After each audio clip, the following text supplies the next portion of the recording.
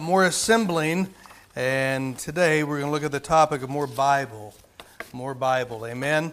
You can't get enough of the Word of God, and we need it, and I don't know how often, I hope not very often, that we miss the treasure that we have in the inspired, infallible, preserved Word of God that we have in front of us, amen?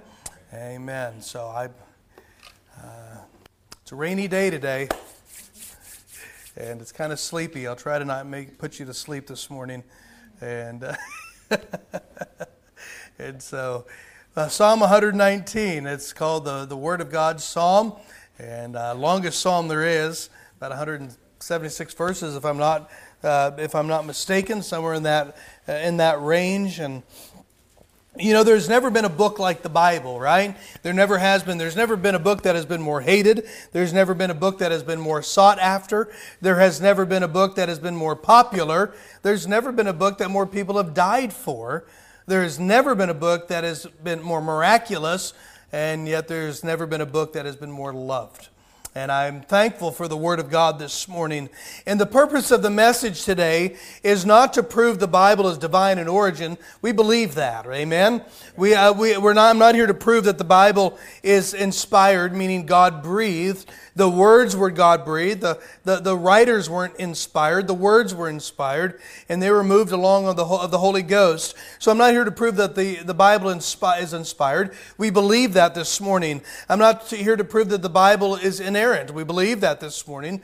I'm not here to prove this morning why we believe that the King James Bible is the inspired, preserved, inerrant Word of God for the English-speaking people. I think by and large we believe that this morning. And I could take months of messages to lay out our arguments for all of these things that we believe and that we could prove from the Word of God why we believe these things. But the purpose of the message this morning is to see what place the Word of God has in our life. What place the Word of God has in our life.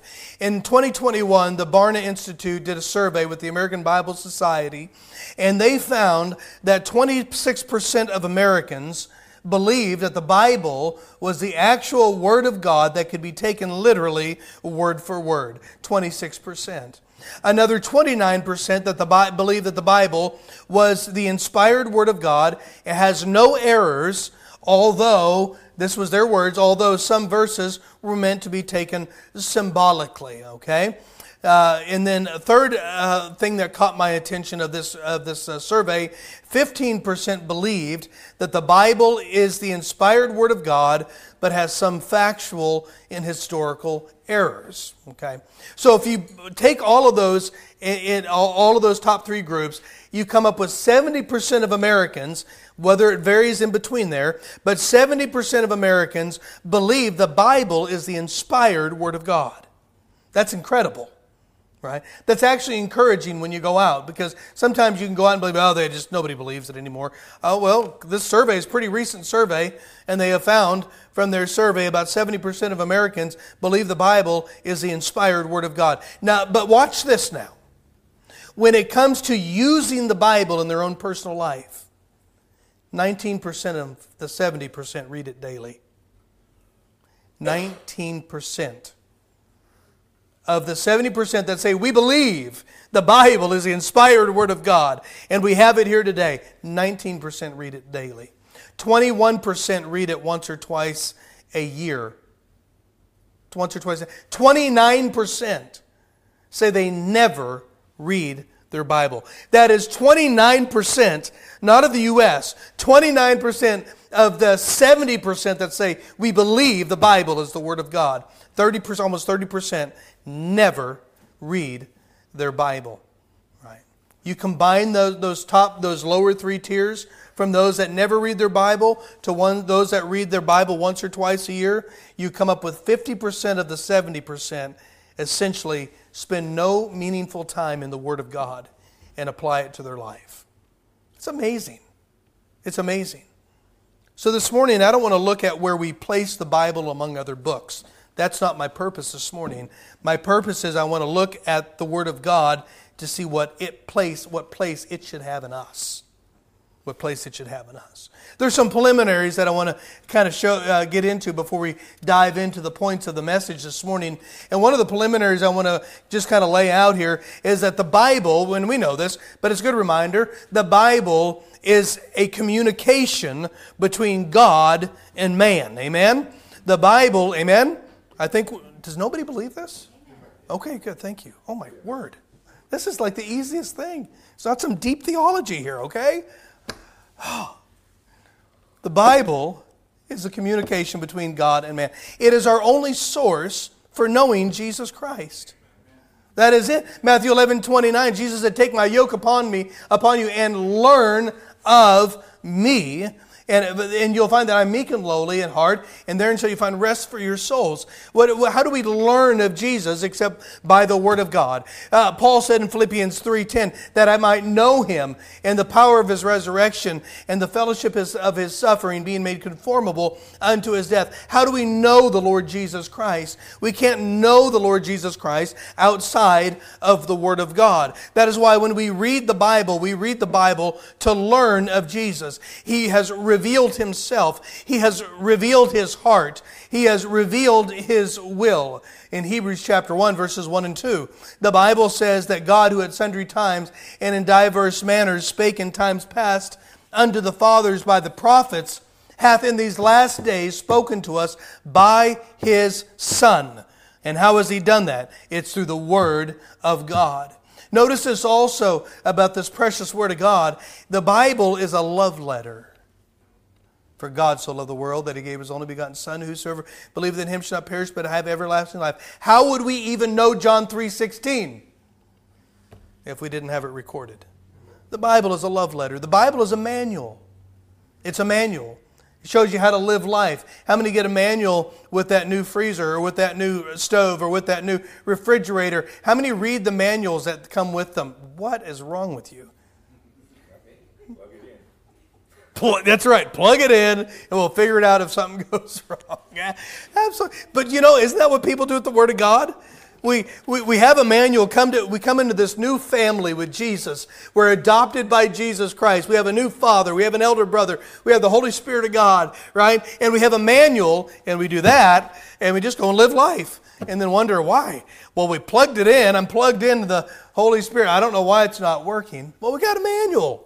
Read the book, right? Read the book. It's a love letter. It's a manual. Not only that, it's a book of history. I hope I can find my place again. It's a book of history. No, it's not a history book, but it is a book of accurate history. Why would we want a book of history? Well, you've heard the saying, what man never learns from history is that they never learn from history. I tell you what, we have examples here right in the Word of God. We have a historical evidence of the working of God in the lives of His people. And not only that, I love this, it's a great book of genealogy. I don't even have that in my notes. But listen, without the genealogy of Jesus Christ, right, you know what? We don't have any really valid way to prove that who He is what He says He is. I love that. This is the Bible. This is the Word of God. We read it to know the heart of Jesus. We read it to know the mind of the Lord Jesus. We read it to know the will of Jesus. God wrote a book, and He gave it to us so that we could know Him and love Him and obey Him. And what I want to show you this morning, I want to show you 4 things about the Bible that should cause us to make it a number one priority in our life. I'm going to show you 4 things this morning. The first thing I do want to show you is that the Bible is the provision. Within the Bible are the provisions for our lives. There are provisions. I'm just going to read you a lot of verses this morning. It's going to be real easy. You know why that's good? It's less of me talking and more of this talking. That always ends up better, trust me. You're like, I know that. You know what the Bible does? You know what it provides for us? It provides for us protection from sin. Protection from sin, number 1. Psalm 119:11. In our text here this morning, Brother Jen read it. Look at verse 11. Thy word have I hid in mine heart, that I might not sin against Thee. Right? That word hid, have I hid. It's one word in the Hebrew, and it means to treasure or to store up. Watch this. When you treasure the Word of God and store it up in your heart, how do you do that? Well, one way you got to do is memorize it, right? You memorize it and meditate upon it and you store it up. It keeps us. It is a provision that keeps us from sin. Absolutely. Amen. Number 2, it cleanses your life. Psalm 119, look at verse 9. Wherewithal shall a young man cleanse his way? That word way means a pattern of life, a way of life. How do you keep your life clean? By taking heed thereto according to thy word. The Bible protects us from sin. The Bible keeps a life clean. It keeps a way clean. Not only that, the Bible provides peace and safety. Look at Psalm 119. Look at verse 165. Go a couple pages over, 165.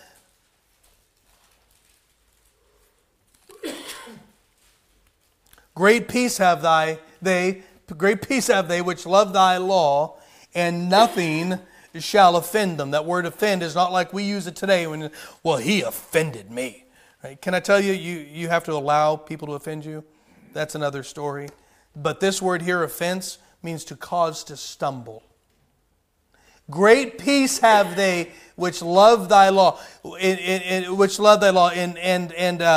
nothing. Great peace have they which love thy law, and nothing shall offend them. Listen, if you have great joy in the Word of God, if it's stored up in your heart, it's treasured up in your heart, it's something that you meditate on day and night, it's something that you love, I'm telling you, it provides peace to your life. It provides a peace and a safety and a tranquility of your life. You can tell those Christians who are Bible readers and Bible meditators, they have a peace in their life that others don't have. Yeah. What's the alternative to that? You keep the Bible out of your life and your heart. What's in there? Well, the world, the flesh, and the devil. That doesn't bring peace. Absolutely not. So it provides protection from sin. It provides cleansing in our life. It provides peace and safety. Psalm 119, verse 105, it provides light. It provides light. Thy word is a lamp unto my feet and a light unto my path. In Psalm 119, verse 130, the Bible says, the entrance of thy word giveth light. It giveth understanding unto the simple. Hey, you can be an ignoramus dope. I'm probably not defining the word simple quite well, okay? But you can be not real bright, but you get immersed in the Word of God, and the Word of God will give light to even the simple. Hey, I've known some that haven't had the greatest amount of brains given to them at birth, but they have a lot more wisdom than the one with the brains. Absolutely. Absolutely. Why? Because the entrance of the Word giveth light. It gives light. Not only that, it discerns the heart. The Bible protects us from sin. It cleanses our life. It provides peace and safety. It gives us light. And not only that, it discerns our heart. How many of you read through the Bible? I've just been mentioning this quite a bit lately. It seems like things come up in patterns. But how many things you've had things in your life that nobody knows about, challenges nobody knows about, maybe sin that nobody knows about, and you sit down and read the Word of God, and boy, the Word of God starts to convict you about something. It wasn't because anybody brought it up. The Word of God knows. It's a discerner of the heart. Hebrews 4:12, the Bible says that the Word of God is quick and powerful, sharper than any two-edged sword, piercing even to the dividing asunder of the soul and the spirit and of the joints and marrow, and is a discerner of the thoughts and intents of the heart. This book knows our heart, amen? No, that's a great provision for us. We ought to thank the Lord for that. Why? We saw Wednesday night, we don't even know our own heart at times. It's deceitful and above all else desperately wicked. Who can know it? But the Word of God knows it. God knows it. Not only that, lastly, it testifies of the Lord Jesus Christ. We saw that. Without the Word of God, we don't know Jesus. Jesus said in John 5:39, search the Scriptures, for in them ye think ye have eternal life. The Jews thought because they had the oracles of God, that was their life. Well, I've got the manual, right? I've got the manual, right? But you don't have the stove. That's like running around with the manual without the refrigerator. I got the manual. Whew. Food's doing great. I've got the manual. No, it's not. It's all thawed out on the floor. It's rotten. But I got the manual. See, Israel believed that. I had the oracles of God. Jesus said, search the Scriptures, for in them ye think ye have eternal life. And they are they which testify of me. You know what I would do if I found a manual with no stove? You'd have to go, well, where's the stove? Right? I'd go looking for the stove. Who cares about the manual if you don't have the stove? Right? Holes sitting in your cabinets with no stove, that's not good. Right? The Bible has provisions for our life. Provisions for our life. Number two, the Bible, you know what's within the Bible that we notice about the Word of God is the power that it has. Not only provisions for our life, but the power that it has. So much power that people want to burn it. So much power that that lives can be completely transformed by it. One of these days you should read the book by William Murray. It was Madeline Murray O'Hare's son who was transformed by the gospel of the Lord Jesus Christ. Grew up in that atheist home. He grew up in a cesspool of a house. Grew up where atheism, as everybody knows, Madeline Murray O'Hare, most people do in this room. And I'm telling you, he grew up in that lifestyle, but he came to the saving knowledge of Jesus Christ, and the power of the Word of God absolutely transformed his life. It's an awesome thing. And listen, you don't have to be a Murray and grow up in an atheist home to have a transformed life. You can grow up in a Christian home, in a godly home, and grow up in church, being dragged every week to church, and still need a life transformed by God. And listen, that is the power of the Word of God. The power has so much power that the world is going to be judged by it one day. It has so much power, you bring it with you into certain circumstances and people will start getting away from you, right? Lester Roloff said, when I'm flying, if you ever want to be alone in the airplane, pull your Bible out and start reading. They'll get away. They'll walk. They'll get as far away as they can. Right? He went on to say this, but I'll tell you this: when that plane starts going down, they'll be sitting in your lap. They'll be wanting answers. Right? Hey, it has power, does it not? The Bible is alive. We just read in Hebrews 4:12 that it is quick means it's alive. It is quick and powerful, and is sharper than any two-edged sword, dividing into any two-edged sword, piercing even to the dividing asunder of the soul and the spirit, and the joints of the marrow, and is a discerner of the thoughts and intents of the heart. The Word of God is quick, it is powerful, it is alive. The Word of God is powerful in that it is eternal. In our text here in Psalm 119, verse 89, "Forever, O Lord, thy word is settled in heaven." The Bible says over in Isaiah chapter 40, the grass withereth and the flower fadeth away, but the word of the Lord abideth forever. Forever. It is powerful. It is alive. It is eternal. Listen, the Word of God brings growth and stability. Psalm 1, right? Psalm 1. Why do I do this? How does Psalm 1 start? "Blessed is the man that walketh not in the counsel of the ungodly, nor standeth in the way of sinners, nor sitteth in the seat of the scornful. For his delight is in" what? "The law of the Lord, and in his law doth he meditate day and night." What does it go on to say? "He shall be like a tree," stability, "planted by the rivers of water, that giveth his fruit in his season. His leaf also shall not wither, neither shall his fruit. His leaf also shall not wither, and his fruit perish." I missed the rest of that. But we're talking about stability. Stability, longevity, fruit bearing. The Bible brings growth and stability in our life. It changes us. It absolutely changes us. Not only this, the power that it has, in that the Bible is indestructible. Amen? 1 Peter 1:23, "Born again, not of corruptible seed, but of incorruptible, by the word of God, which liveth and abideth forever."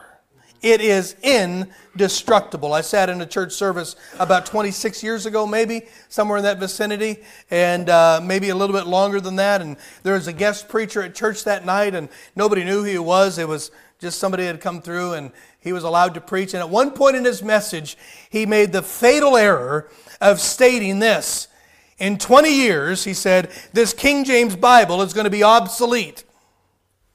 And the preacher said, "Our people believe that book. You better stop it." And he backed up. And I'm just trying to 26 years ago, he said, in 20 years, this Bible is going to be obsolete. This King James Bible is going to be obsolete. Can I tell you, it may not be the number one seller anymore because of in the United States, because of the proliferation of literally 50 different versions of the English Bible, of English versions, at least 50 of them, right? It's still, but for 400 years it was top, and it's still about, I think, number 2 or 3. Some may argue where that is. Can I tell you, we're still reading it this morning? Okay. Listen, the Word of God is indestructible. It is indestructible. We still have the manuscript copies of the received text, what it's even translated from. It's indestructible. It is indestructible. It's powerful. The Bible has provisions for our life, but it's powerful in our life. It's powerful in our life. Not only that, the third thing we notice here about the Word of God is the person whom it reveals. The person whom it reveals. Number one, it reveals the Father. John 10:29, Jesus said, "My Father, which gave them me, is greater than all." Jesus said, "I have a Father." The Father, John 16:16, "A little while, and ye shall not see me, and again a little while, and ye shall see me." Why? Jesus said, "Because I go to the Father." The Word of God reveals God the Father. The Word of God reveals in Matthew 6:9, when Jesus said, "After this manner pray ye therefore, our Father, which art in heaven, hallowed be thy name." We see in the Word of God the person it reveals in the first person of the Godhead, our Heavenly Father. This is who we pray to. This is the access that we've been given directly to the Father because of Jesus Christ. Not only that, the Bible reveals the Holy Spirit of God. Psalm 119, and here in our text, look at verse 18. Psalm 119, verse 18, and it says this, "Open thou mine eyes that I may behold wondrous things out of thy law." Who opens our eyes? Who illuminates the Word of God but the Holy Spirit of God? John 16:13, "Howbeit when He, the Spirit of truth, is come, He will guide you into all truth. For He shall not speak of Himself, but whatsoever He shall hear, that shall He speak, and He will show you things to come." I wonder how excited the Holy Spirit is when there are doves on church walls all over the place.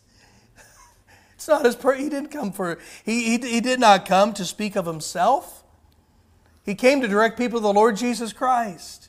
Right. But we see here the revelation of the Word of God reveals to us the third person of the Godhead, reveals to us the Holy Spirit of God.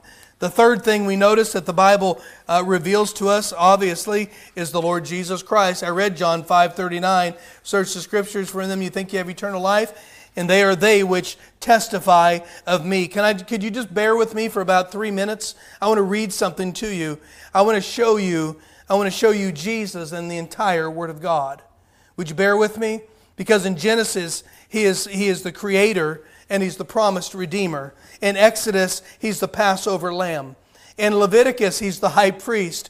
In Numbers, He's the water in the desert. In Deuteronomy, He is the lawgiver, but He becomes the curse for us. Not only that, He is the rock that was smitten once. I mean, we could go on and on through these books. In Joshua, He's the commander of the army of the Lord. He's the captain of our salvation. Amen. In Judges, He delivers us from injustice. In Ruth, He's our kinsman redeemer. In 1 Samuel, He is prophet and priest and king. In 2 Samuel, He is the king of grace and love. In 1 Kings, He is a ruler who is greater than Solomon. In 2 Kings, He is that powerful prophet.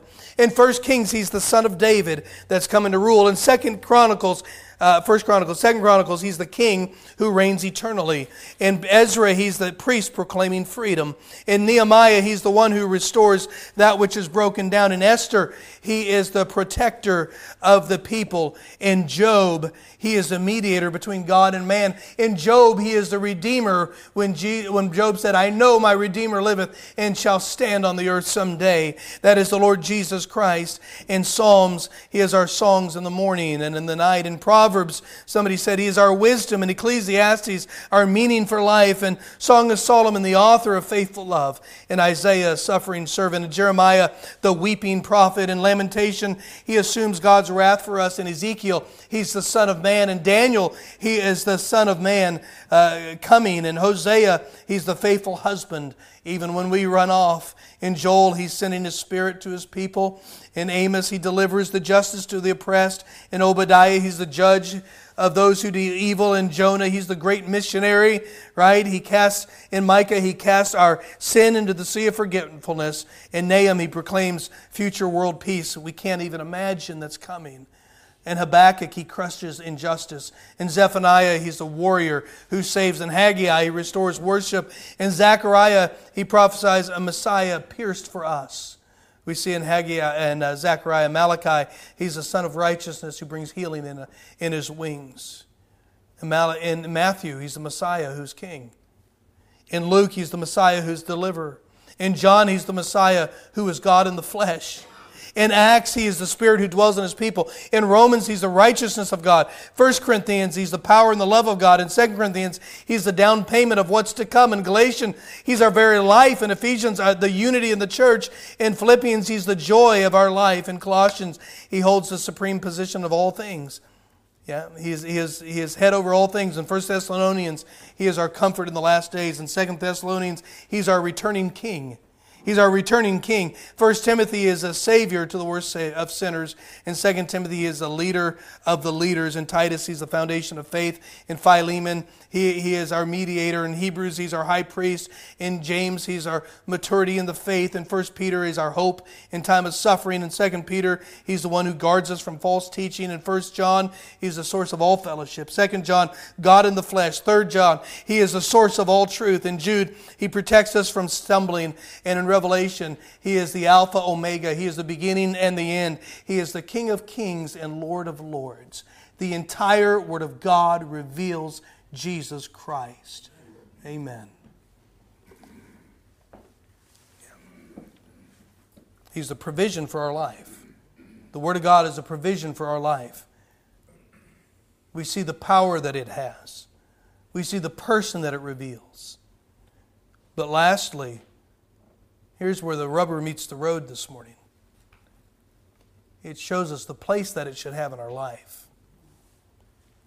See, we can know all of the truths of the Bible, but until the Bible takes a lodging in our heart, in so many ways we make it just another book. No, it's not just another book, but we make it another book. We notice here the place that it should have in our life in Psalm 1 and verse 2. It says, the godly man, he says, he doth meditate on it day and night. You know the place the Word of God should have in our life? It should have a place in our life of meditation, of rumination, of getting a verse and thinking about it all day. You ever have that? You just have a verse that sticks with you all day? Sticks with you for days or weeks or months maybe? What are you doing? You just meditate on it. You think about it. You think about how it applies. You think about the other verses that are connected. No, we ought to meditate on the Word of God. We ought to memorize the Word of God. Psalm 119, Thy Word have I hid in my heart. I told you that word hid means to treasure up, to hide away and to treasure up. We ought to memorize the Word of God. Thirdly, we ought to study it. We ought to study it. 2 Timothy 2:15, study to show thyself approved unto God, a workman that needeth not be ashamed, rightly dividing the word of truth. It's not just one thing to memorize. It must be meditated upon and memorized, but we got to study it so we can apply it, right? A workman, an approved workman that needeth not be ashamed. It's labor to study the Bible. It's labor to rightly divide the Bible. It takes work and time and effort to do those things. But listen, that is the place it should have in our life. How many people spend countless amount of hours,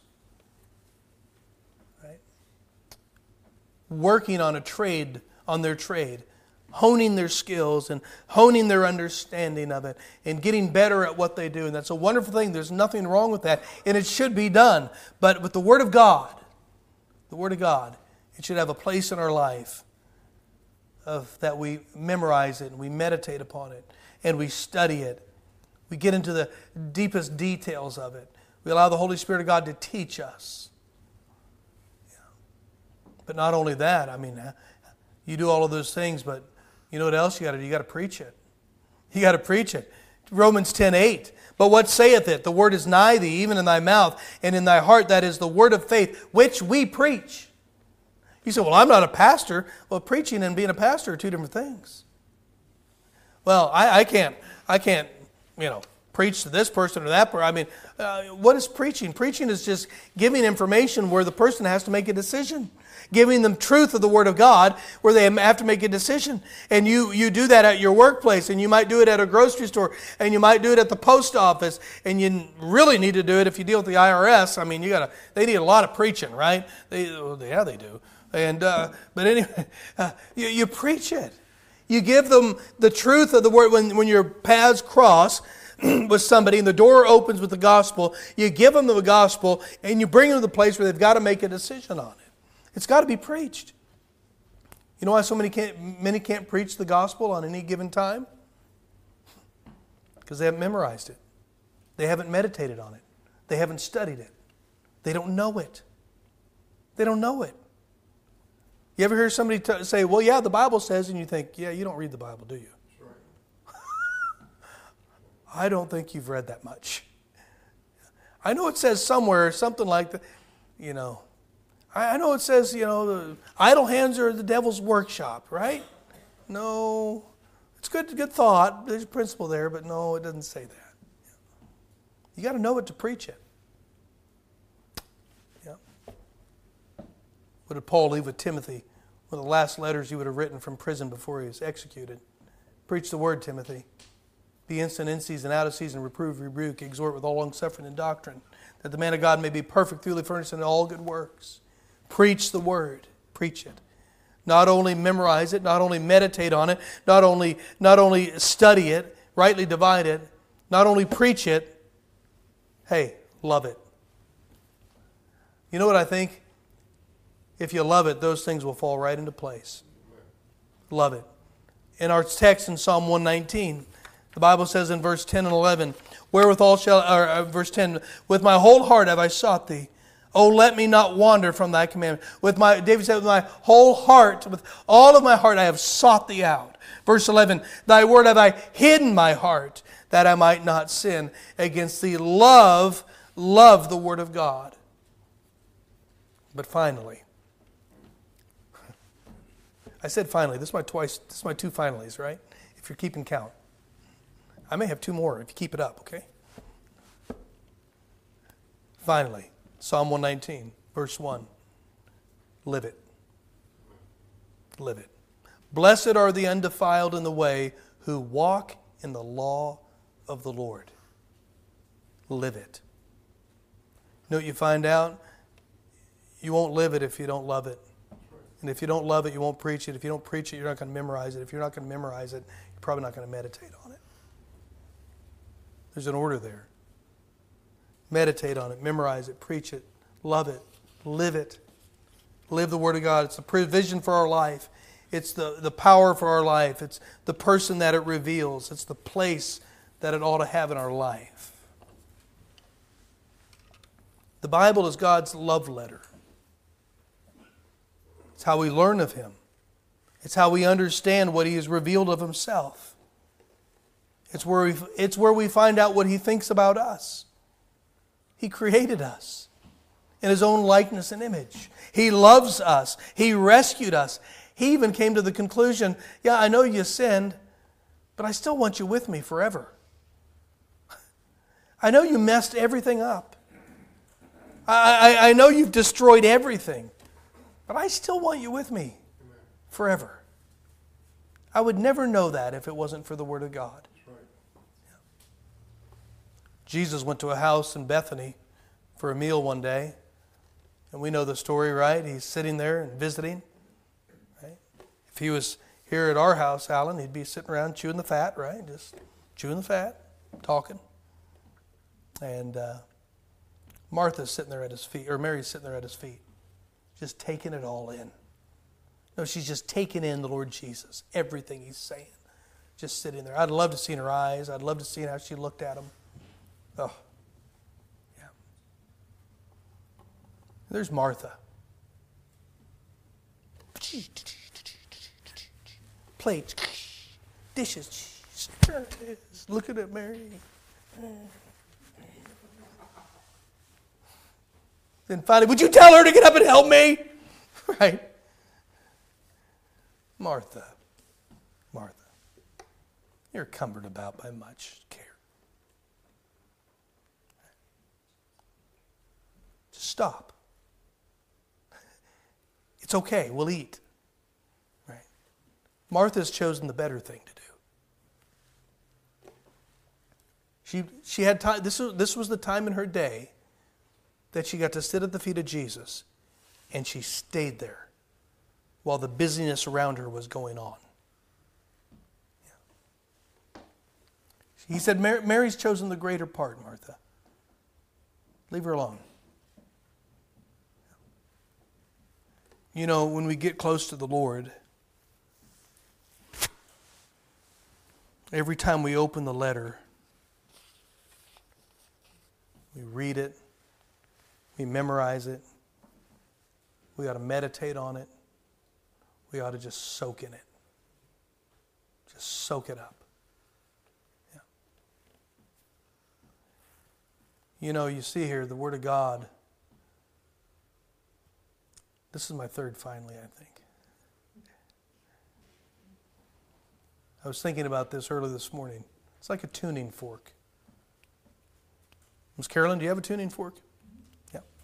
Is it an A? Look at that. 435 hertz or 440. Yep. Isn't that neat? And you'll come with a tuning fork and you'll hit that thing and it'll vibrate at an A, and you'll tune an instrument to the tuning fork. To the tuning. Somebody will come in front of the orchestra and they may hit that tuning fork, and every instrument, whatever string it is, whether it's the cello or an oboe or any stringed instrument, they'll turn that instrument on A. They'll pick the A on theirs, wherever the string is on the instrument, which one is A. They'll pick that.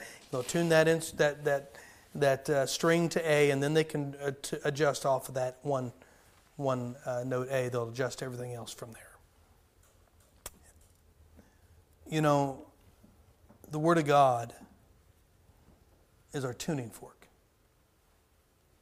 Come, thy fount, O of every blessing, tune thy heart to sing thy praise. You know how we tune our heart to sing of the grace of God? We tune it by the Word of God. It's a tuning fork. It's a tuning fork. You know, you can play this piano. If I set up with the tuning fork over here, A wouldn't sound real good. You know, life can look pretty good. Watch, your life can be looking just fine if you'd put the fork away. And you kind of mesh in with all of the other instruments that are running around on the planet. You might even look better and sound better, right? But if you pull the fork out, it'll start to reveal, oh, you're a little bit out of tune right here. You're out of tune here. You're out of tune here. You're out of tune here. Right? Yeah. Saints, we've got to have the Word of God embedded into our life. It's got to be a thing that is our life. Watch, our life gets planned around it. We don't plan it around our life. It's got to be the center of it all. Absolutely. The Word of God, it tunes our heart. But you can't be in tune if you're never in the book. Yeah. So let me ask you this morning, how tuned in is your heart? How in tune is your heart with the Word of God?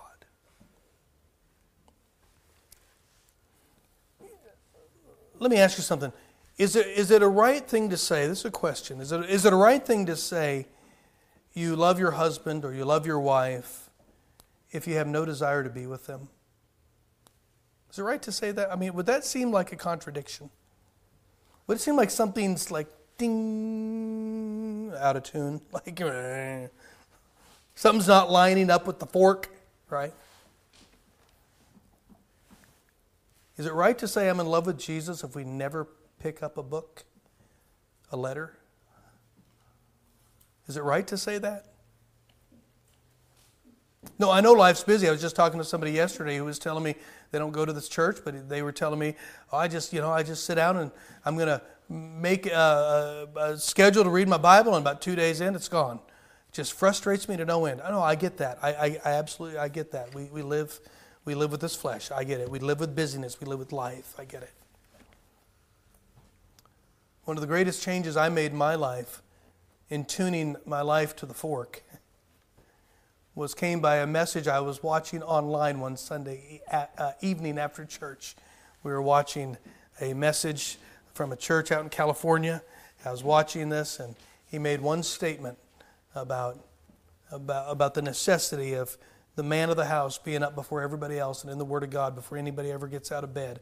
He said, you ought to be out of bed before she gets up. And it was just like a knife. And I determined before the Lord that day that I would make that change, and I did.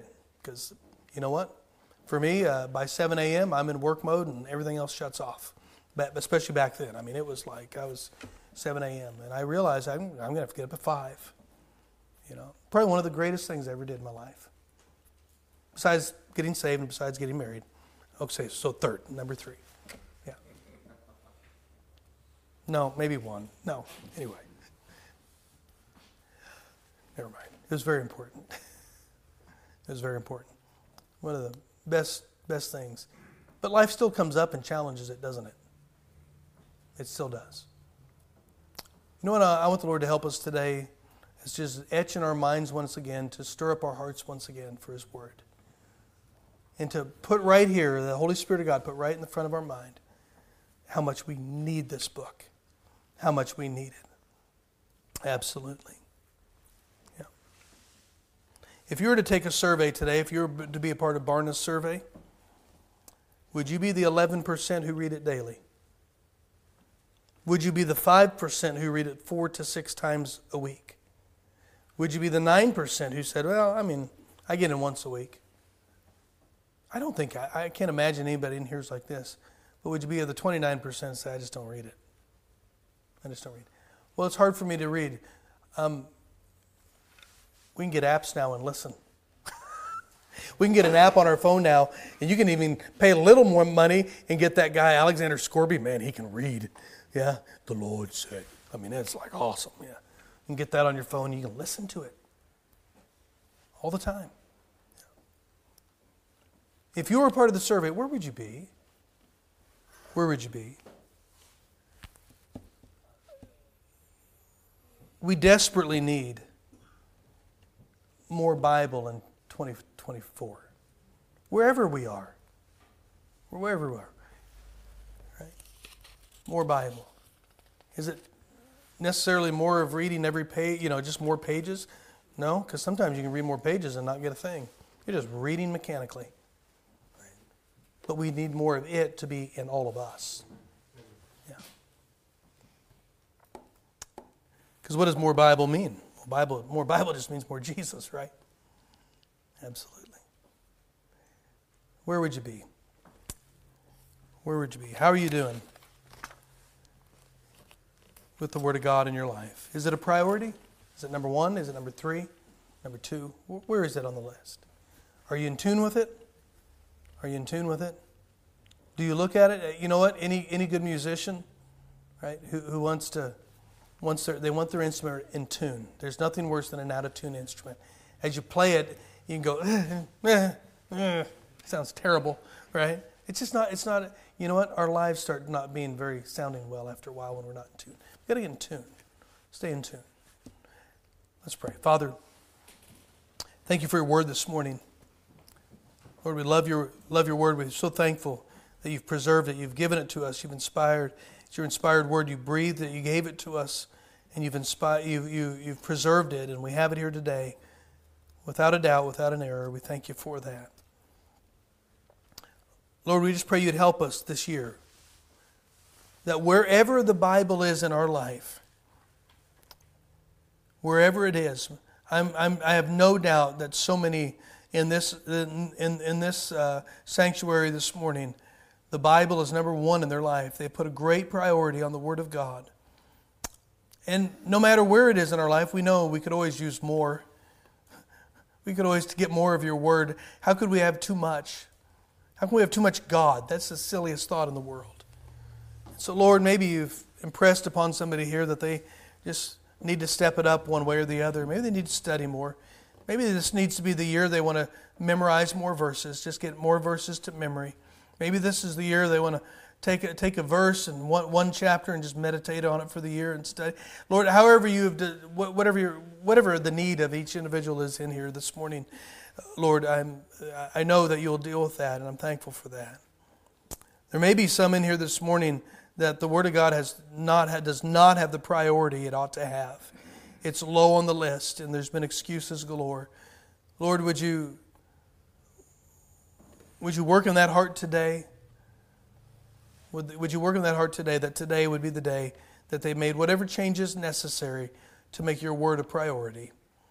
Well, thank you for what you do, and in Jesus' name we ask it. Amen. Why don't we stand this morning?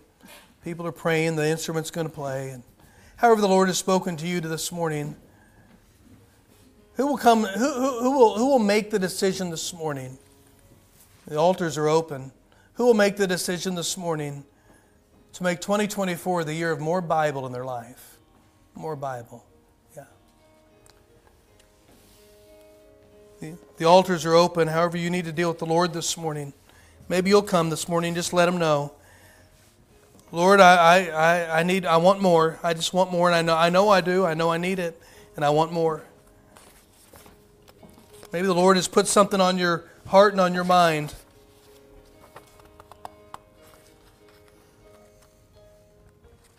You respond to Him this morning. Just say yes today, and He'll help you make those changes. Maybe you're here this morning, the Word of God has great priority in your life. I just encourage you to keep on. Just keep on.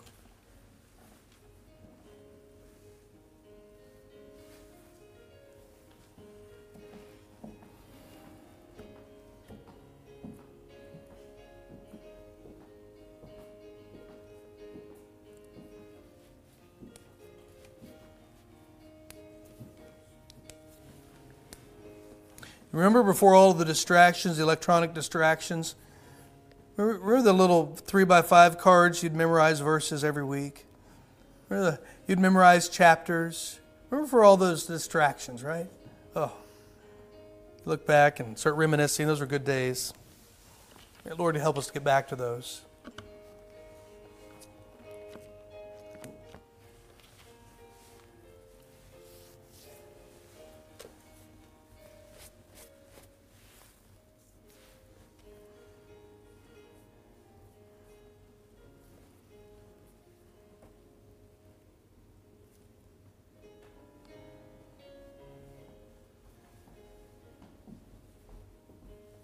The Bible says in Proverbs, where there is no vision, the people perish.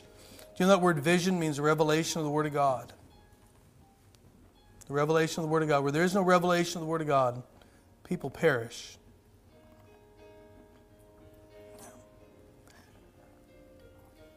Anybody reckon you think that God knew what we needed? Amen.